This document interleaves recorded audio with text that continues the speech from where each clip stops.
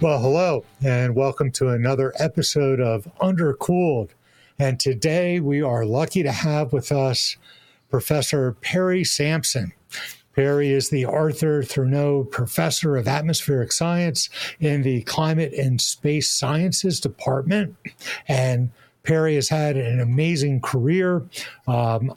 He's really well known for starting the Weather Underground many years ago, and has also been very involved in technology in education, especially with the development of his company called Lecture Tools, which eventually was sold to Echo 360. And I'll let Perry in a little while tell you about that.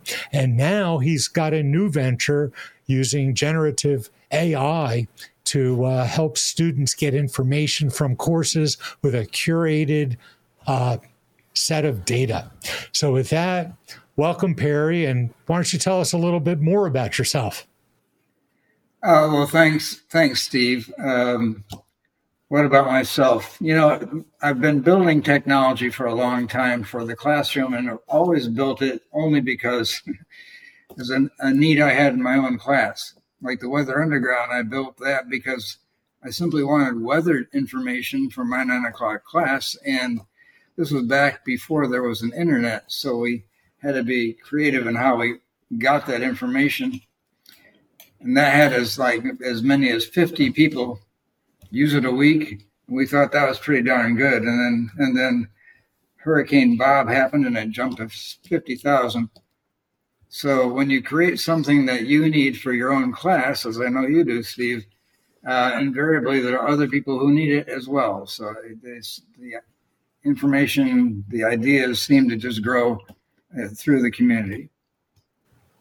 That's great. And you've always taught the extreme weather course. And how many students are in that class typically? Oh, countless. A couple hundred students a semester, limited by room size, until we moved to a model where I made a hybrid so they could either come to class or not come to class, and I grew beyond that at that point.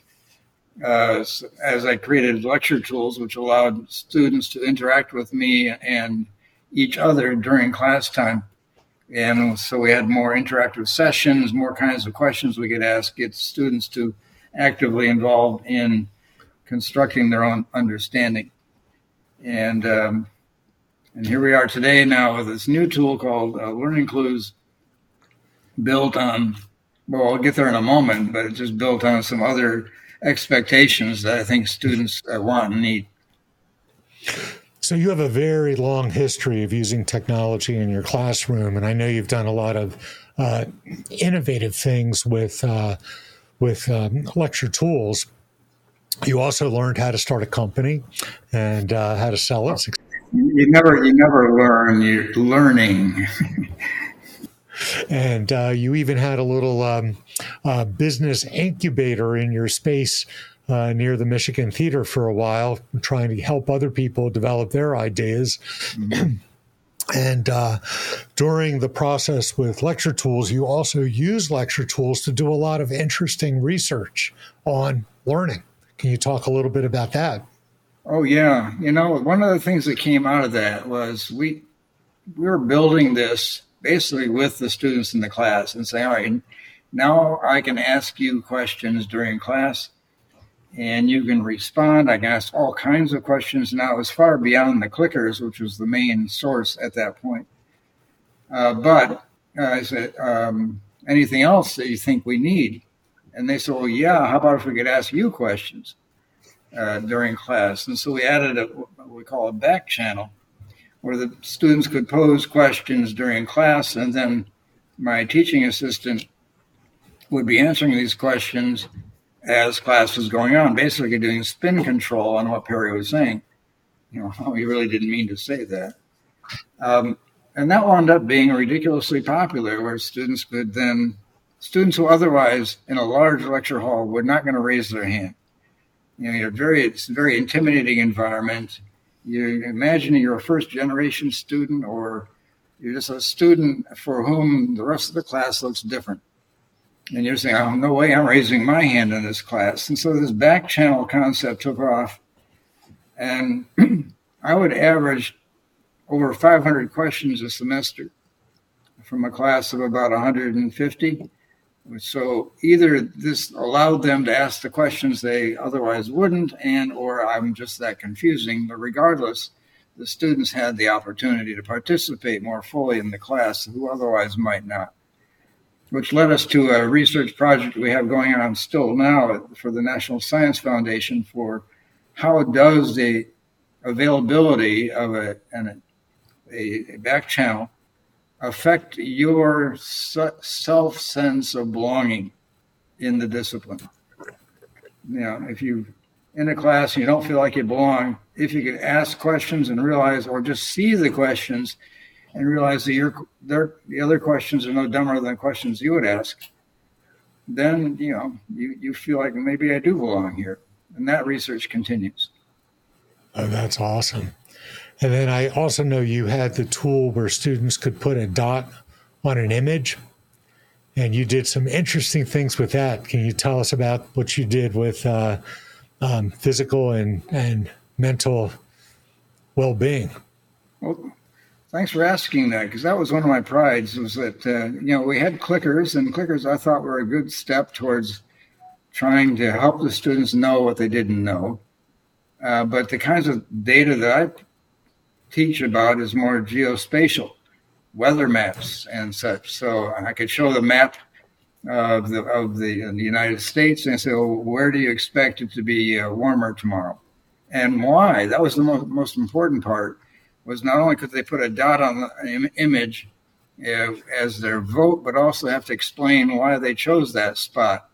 And then I could it just changed the nature of my class, because instead of just going on and talking for the whole 50 minutes, invariably one of these big good maps would show up, and I would just go from dot to dot and talk about, what here's your answer. You chose this spot, and your logic was this. And I could uncover a lot of misconceptions in the process of just letting them vote and offer their logic behind the voting. So it's a fundamental different way to conduct class, where you've actually now invited them to ask the questions to show what they know so that you can give them feedback. I thought that was great fun in a weather class, of course. And, we have a map of every track of every hurricane that's ever happened, and say, well, what on this map doesn't make sense? Try that with pretty much any graph you've got. Try it with an image you've got. And ask your students what part of this image doesn't make sense. And you get some very, very interesting questions. Yeah. No, that sounds great. And I'm really glad you're saying all this, because this is going to feed into our discussion of artificial intelligence and generative AI, I'm sure, in a very big way. But before we get there, can you also talk about two more things I remember you telling me that I thought were fascinating? You did some research to figure out what was the impact of students who only saw your lecture from their dorm room versus those who actually came to class. So why don't you tell us about that? Even before COVID, it became obvious to me that the weather kind of sucks in Michigan from time to time, and it was challenging for everybody to get to class, and many students had legitimate reasons. They were ill, they had other responsibilities, they couldn't come to class. So why not think of it differently? And I looked into how could I broadcast my class, and found some technology which let me do that. This technology with the broadcast meant that now I could still have the same interactions, ask the questions about the map or whatever, and the students sitting in their dormitory or wherever they're at could still answer questions and ask questions from where they were. So the logical next question was, well, did it affect their learning? And the research I did, which we published for the EDUCAUSE, showed that, in fact, the students who were we knew where the students were every day, and we were able to then go through them. And the students who were watching from away wound up getting the same. The distribution in grades wasn't different. There was no change, no whatsoever. Now, it might have been the nature of that particular course where we didn't require a whole lot of group discussion. I mean, a course like the courses you have, there's a great deal of group discussion. And obviously that benefits, I think, from being in class together. In this particular case, it was not that. I was a class with 200. I was given one teaching assistant. So we did it in a more traditional way. And in that situation, the students had all the access to the resources, and they fully were able. I was actually teaching from here in northern Michigan to the students, either in the classroom, they can come to the classroom, or it could be wherever. And we discovered that, too, once we made that an option, that the number of students who physically came to class dropped by 50% after about 2 weeks. And then just continued to drop as the semester went on. Because they are smart kids. They can figure out, do I physically need to be in this particular course or not? I mean, we enlist the best students to come to Michigan, honor that. They can figure it out. And if they don't figure it out, if they cannot, my baseline question was, can they answer the questions on the exams correctly? And if you can do that by watching from away, why not make that an option? Now, I know my colleagues might disagree with that, but at least for this kind of course, it made sense. Great. And what about the when you had them fill out the plot where they had to put a dot on the page with how they felt, right, mentally or physically? Oh, okay, thanks. I forgot about that. You're right. That was a bit of research also. We had an image on the screen, and the image allowed you to put on this graph. The x-axis, I believe, was how did you feel physically, and the y-axis was how did you feel emotionally. And you could put a dot on the map, and I had every day in class do that, and then we were able to trace over the semester then how these dots changed after the semester was over, how these dots changed, and related that to grades and such. The relationships, first of all, were very collinear. If you're physically unwell, then you were emotionally unwell. That made sense. There were certainly outliers, and we tried to discover what these issues were about. On a few days each semester, we'd say, all right, put your dot on the map and turn on that feature, so now tell us why. Why are you feeling this way? And there's just so many different issues that students were suffering through that I never would have known about. As an instructor, so much of how they engage in the course and how much they can really focus is a function of other things we don't know about, physically and emotionally. And so this insight about, some students are really, holy crow, these students are having some real issues here. Now, I asked them afterwards, well, what would you want me to do? If I knew that you were having some emotional crisis, first of all, if it's really bad, it's my job to try to get some help. But beyond that, what would you hope I would do? And I gave them a series of options. Number one was, here are some resources on campus. And their response to that was, that's fine. Or, okay, I could let your advisor know. No, we don't want that. I guess I could let your parents know. Absolutely not. So what do you want? And the one thing they all wanted was coffee. They wanted simply someone to listen. They wanted to sit down, have coffee, explain their situation. I guess probably thinking I was going to be empathetic. So cute. But they just wanted more connection with their instructor. And again, it's rare that students find the courage to come up and ask for help.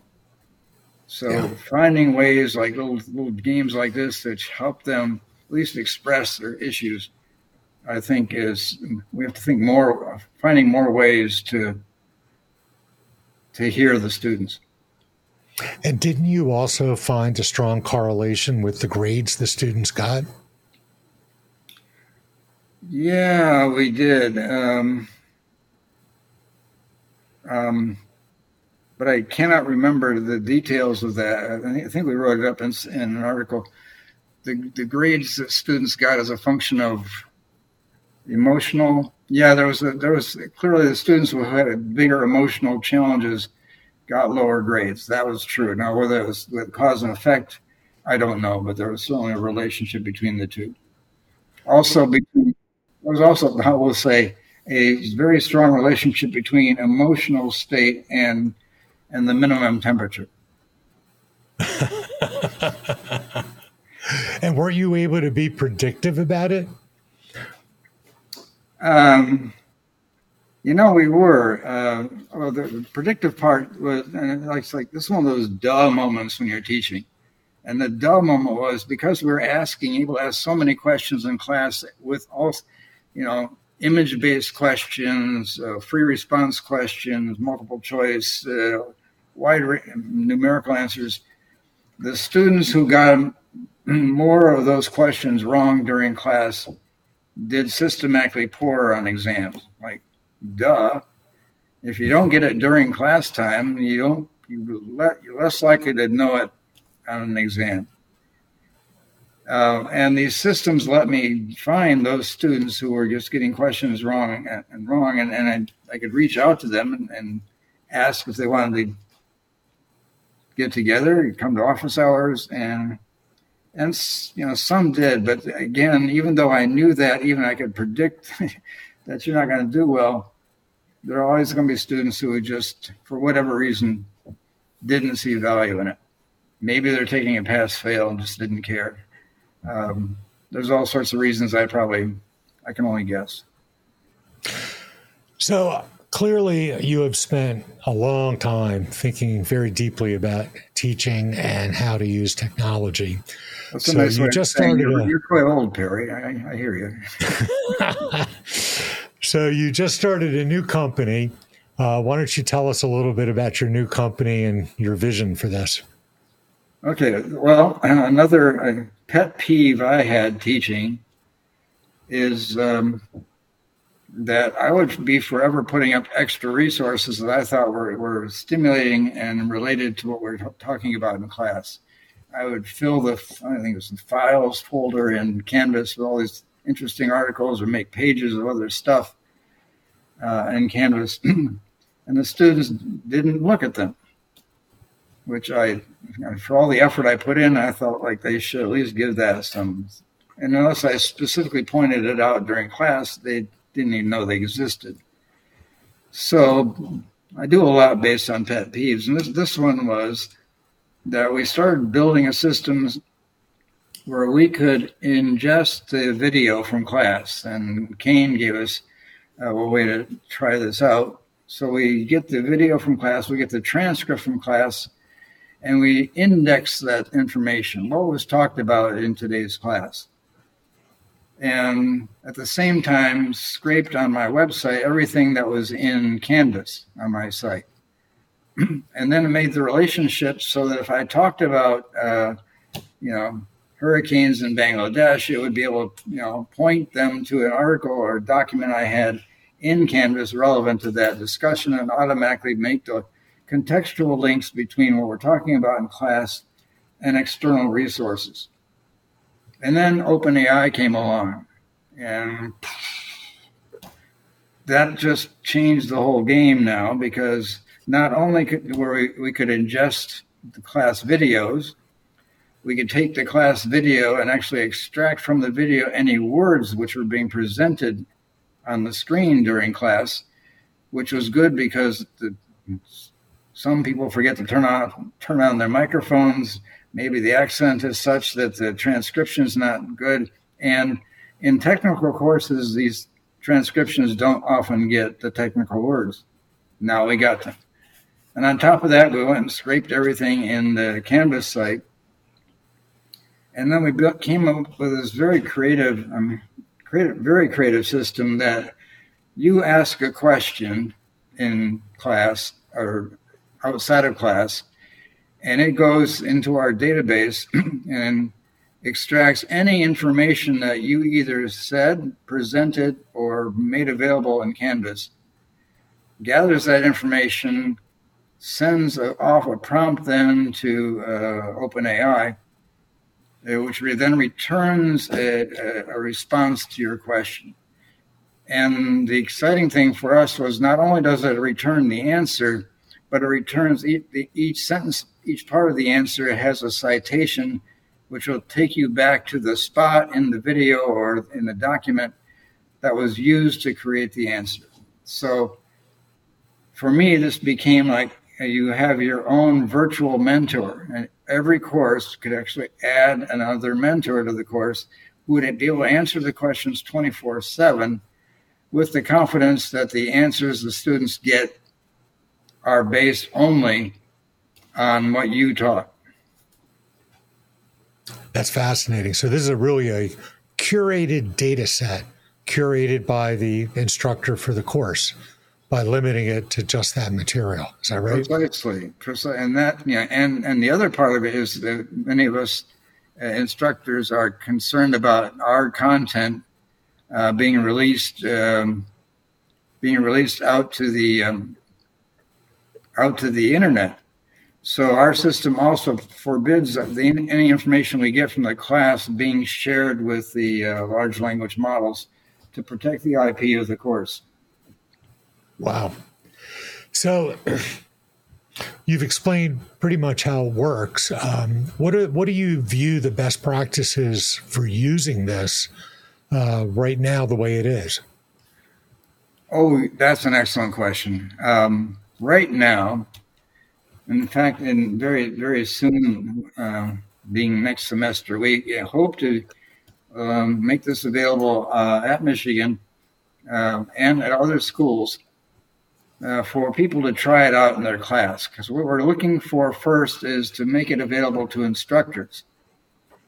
You're teaching a course, we'll make a system for you for your course based on things you've said in the past, and then you can evaluate it yourself. Are the answers it's providing answers that you would find appropriate, answers that you'd be comfortable representing you to answer the student's question? And if not, why not? So we can help us train the models better. But what we're looking for, this helps us train the model for your course so that you would, once you release it to your students, know that it's going to be able to, these students could ask a question at 3 a.m, and many faculty don't want to answer then, so it could get a response when the students have them. And that's sort of the ultimate goal here, is to help. It's helping students, but it's also helping us. It's self-serving because all those questions now, some of them at least, could get answered automatically. Again, we're hoping students, particularly those who are uncomfortable coming up to you, Steve, or coming up to the instructor and asking a question verbally. Now they can go ask the question whenever they have it, and they might follow up with you, and you'll be able to see what questions the students are asking. But democratize the classroom, allow more students to ask questions, allow more students to participate in a way that's comfortable for them. That's great. And so can the instructor choose what gets shared with your model and what doesn't? Like, say an instructor has all the homework solutions, but on Canvas, they're not going to be revealed until after the student puts it in, or exam solutions, that sort of thing. Well, the instructor, first of all, tells us whether they want us to be sniffing their Canvas site. And if they do, what parts of it do they want us to sniff? Is it the files? Is it the pages? Which, or the assignments? Just, oh my gosh, just the syllabus. And how many questions do you get every year about the syllabus that the students should have known by just reading the syllabus? But this way, it would answer questions about the syllabus and offload some of those basic questions.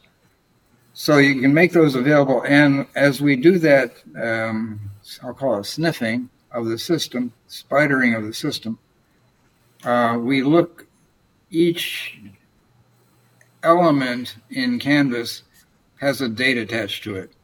And that date tells it, has it been released to your students yet? If it hasn't been released to your students, we don't include it. So you have control over it. So if an instructor was to ask to use learning clues, say next term,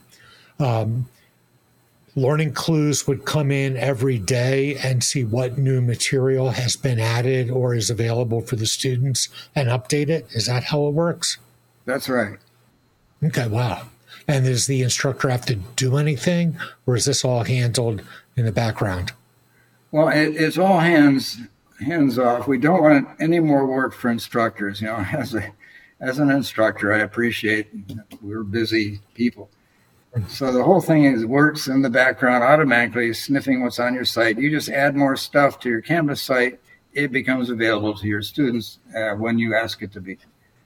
That said, we are designing an instructor dashboard so that you could see what questions are being asked, that you could upload, like we generate definitions for the key words which are being spoken in class, but maybe you have a glossary of words that you prefer. You could upload your glossary, and that would just trump anything the AI does. We want the instructor to be able to design and have control over the course. We just want to deliver the content as accurately as possible to reflect what the instructor wants.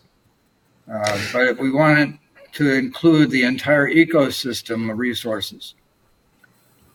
That said, I also want the students to have access to this and then let the students be able to add other resources they personally would like to add to the course. And maybe they found a YouTube video that's quite helpful. They could use that and make that part of their own personal learning space. So we encourage students to build their knowledge. That's the whole point here. But give them the basics. That's great. Please ask the computer about when the next exam is. Don't trouble me with that. And so I presume that if you have documents in like a module linked that are, the student can get, so can learning clues. It can get it. And I presume if you have links that go to YouTube videos that the instructor added in, those get included as well, just everything. If the instructor makes it available in Canvas, we trust that they put it there so the students would access it. What about the textbook? The textbook, asterisk, yes, we can include the textbook. We're working with a couple different vendors, one Vital Source and another one, and or open education textbooks. Open education textbooks, no problem whatsoever. We can make that part of the search. If you have a commercial textbook, we have a way now to work with the publishers so that if you have already you bought your book through one of these vendors, that we would be able to know that the question you asked was talked about by your instructor. It's a part of a document in the Canvas, and it's on page 413 in your textbook. Click the link. Assuming you have the login, it'll take you to that page in the textbook. So I use Perusal, and students buy an electronic version of the text or rent it on Perusal. So I have one part of the picture covered for the intellectual property. I know that every student in my class has already bought the book because it's a requirement. You can't buy a used book or anything like that. But it's not through Vital Source. It's through Perusal. Yeah. So will that work? Eric and I need to have a beer, and we'll make it. And yeah. But I would think that a textbook author would love to have maybe a standalone version of your product for the book. So anybody who buys the book can have that once they prove they bought the book. I think that would greatly enhance, it's an amazing index for the book. I wish we have recorded that. I will send that to the publishers because I think you're right. And that's conversations, but talking to publishers and getting them to release they are constrained by their authors about protecting the property. Sure. So we just have to find a way to do that fulfills that. And it's doable. It's just a matter of a conversation.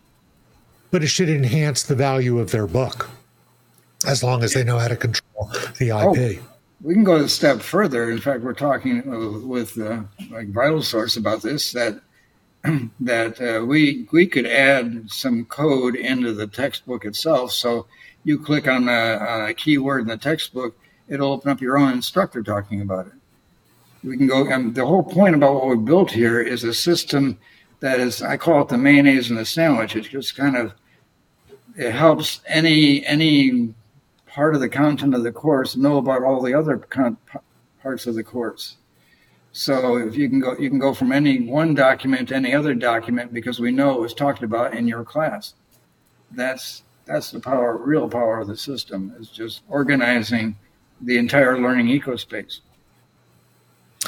So now the one thing about this that I first thought of when I heard about it, and I've talked to you about it, is retrieving information like this from the student's perspective is fantastic, but it's still kind of a passive activity. They just ask and they get without necessarily thinking about it. Mm-hmm. So back to your experience with asking students why something is wrong, you've told me that your next generation of learning clues will include more pedagogically sound methods to actually improve the learning for students. Can you talk about that? Well, this is still in our roadmap, but and understandably, students will learn deeper if they build their own understanding. And so this model that we're using now with learning clues is called more a librarian mode, where you pose questions and it gives you a response. It does give you the links to the resources that are used to make the response, so you can go and review those resources to go deeper. But we'd like to go to a different, we'd like to offer a secondary option that we don't have a name for it yet. But instead of coming back with the answer, it might come back with a question to you. And that question, as you answer that question, we would then know from your response how to present the next page to you. And there are ways to build this. It's not trivial, but there are ways to build this so you can help the students build their understanding. What do you know about this? Or ask a question which leads them to tell us what they think the answer is, which will allow us to come back with a follow-up question like you would as an instructor with a student. Instead of just answering the question, you always come back and say, well, what do you know so far about this? And get the conversation going. That would be the goal. It's not trivial to do, but we have very reasonably, given the content we have access to, that this is doable. That's great. What about figures? Right now, I know that Chat GPT has trouble with figures. On the other hand, there's all these image AI tools like DALL-E and others. Do you think there's hope for extracting information from figures that are presented in class or in books or in papers, or even giving students, asking them questions to draw something, scan it, show it? We're getting close to the point where I have to ask for an NDA. This is... Well, these are just... literally every week we have meetings, and understand this project is just not me. And there's Kevin Collins Thompson from the School of Information and a team of like 20 students working on this. And we're constantly studying what's the latest in generative AI, and it's just head blowing every week. What? So the short answer is yes. And I'm not gonna tip my hat here. That's okay. Let's just say that yes, figures can be interpreted. Not only can figures be interpreted, but potentially by simply taking one of the figures that you showed on a slide in class, we can generate questions for the student. That's great. And are you planning on adding? I mean, I've heard some of these voice models, and they're amazing. So instead of typing your prompt, you use just talk, and then the AI bot talks back to you in a better synthesized language than Siri or Alexa. No, I have no idea what you're talking about.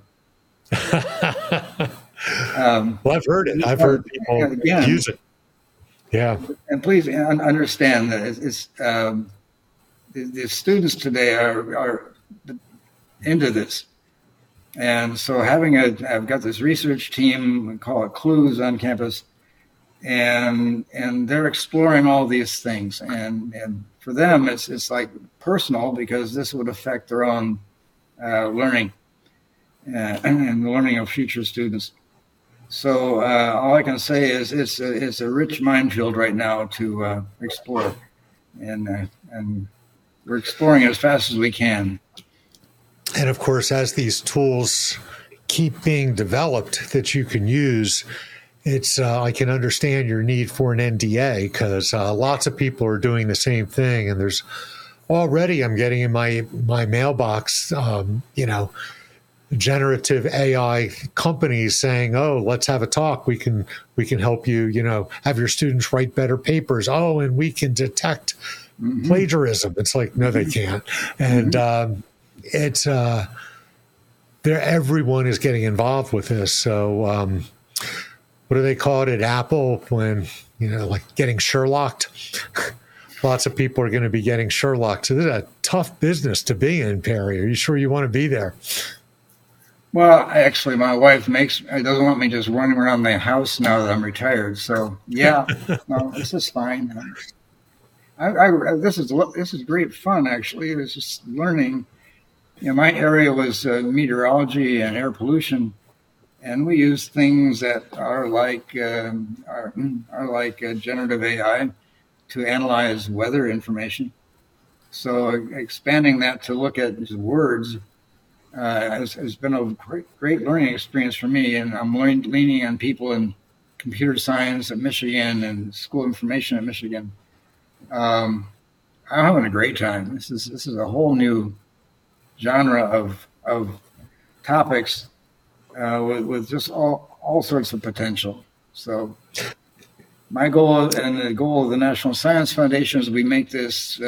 They said, we don't want unicorns, we want zebras. We want you to make a company that would actually just be able to pay its dues, but more importantly, it would serve a social need. And I hope that's where we're going. Well, I certainly plan to use your company for my next term, and I know how to get in touch with you, and it's easy, and it's probably pretty easy for University of Michigan faculty. But can you talk about how others might be able to get involved with you from other universities or anyone who happens to be listening to this podcast? Well, thanks for that. Yeah, we have a website, learningclues.com. And on that website are places you can sign up for. We are taking invitations to get a pilot at other institutions. And we have a number of institutions who are signed up now. So we'll be opening up at multiple schools sometime in the spring semester. And if other schools want to take it for a test drive, we can right now offer anybody the opportunity to try it out. Send us a link, a YouTube playlist, if you had a YouTube playlist of your favorite lectures or whatever, send us that link, and within a couple hours, we can send you back your own course that you can try it out on your own to see if it's how it's answering the questions for that group of videos. I've been trying out all sorts of things. Of course, I'm biased, but I'm quite thrilled with what it's doing. Yeah, I can tell you, you did it for my lectures I made during COVID, and it's amazing how good it is. Do we have the time to show it, or? Yeah, we can. Not a lot of people might be listening to this, but this will be on YouTube, so you can show it. And I'm certainly send me all the links and what you want me to say, and we'll put it in the show notes so that everybody will have it who is just listening on a podcast. They'll be able to go there, and we'll put the YouTube link into the show notes as well. So yeah, show it to us. So here's a course on Python, and how do you create nested loops? And you could imagine any question you want to about Python. This is based on a course Charles Severance in the School of Information at Michigan, where he had, I think, like 50 videos in the course, and it's searching now through all those 50 videos and also the textbook for his course. And it takes a moment because it's looking through a lot of stuff, and it comes back here with an answer. To create a nested loop, you start with the outer loop and iterate over blah, blah, blah. But the important thing here is this first sentence is based on citation 1. And citation 1, if we open it up here, it will take you to the exact spot in that lecture.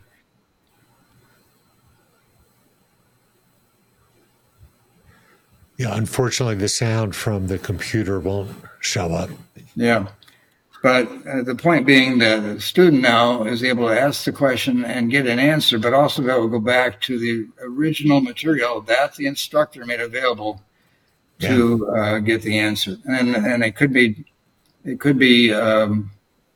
spots in the video, or it could be spots in the textbook.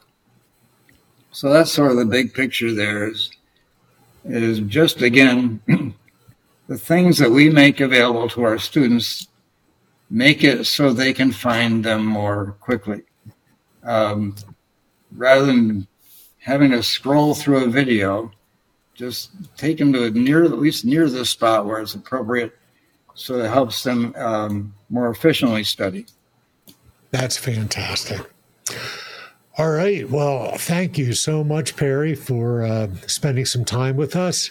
I hope a lot of people try your tool. I think they will. And again, thank you so much. Please stick around because we have to wait for everything to upload. But with that, we'll say goodbye, and I'll play our music. Thank you, Steve.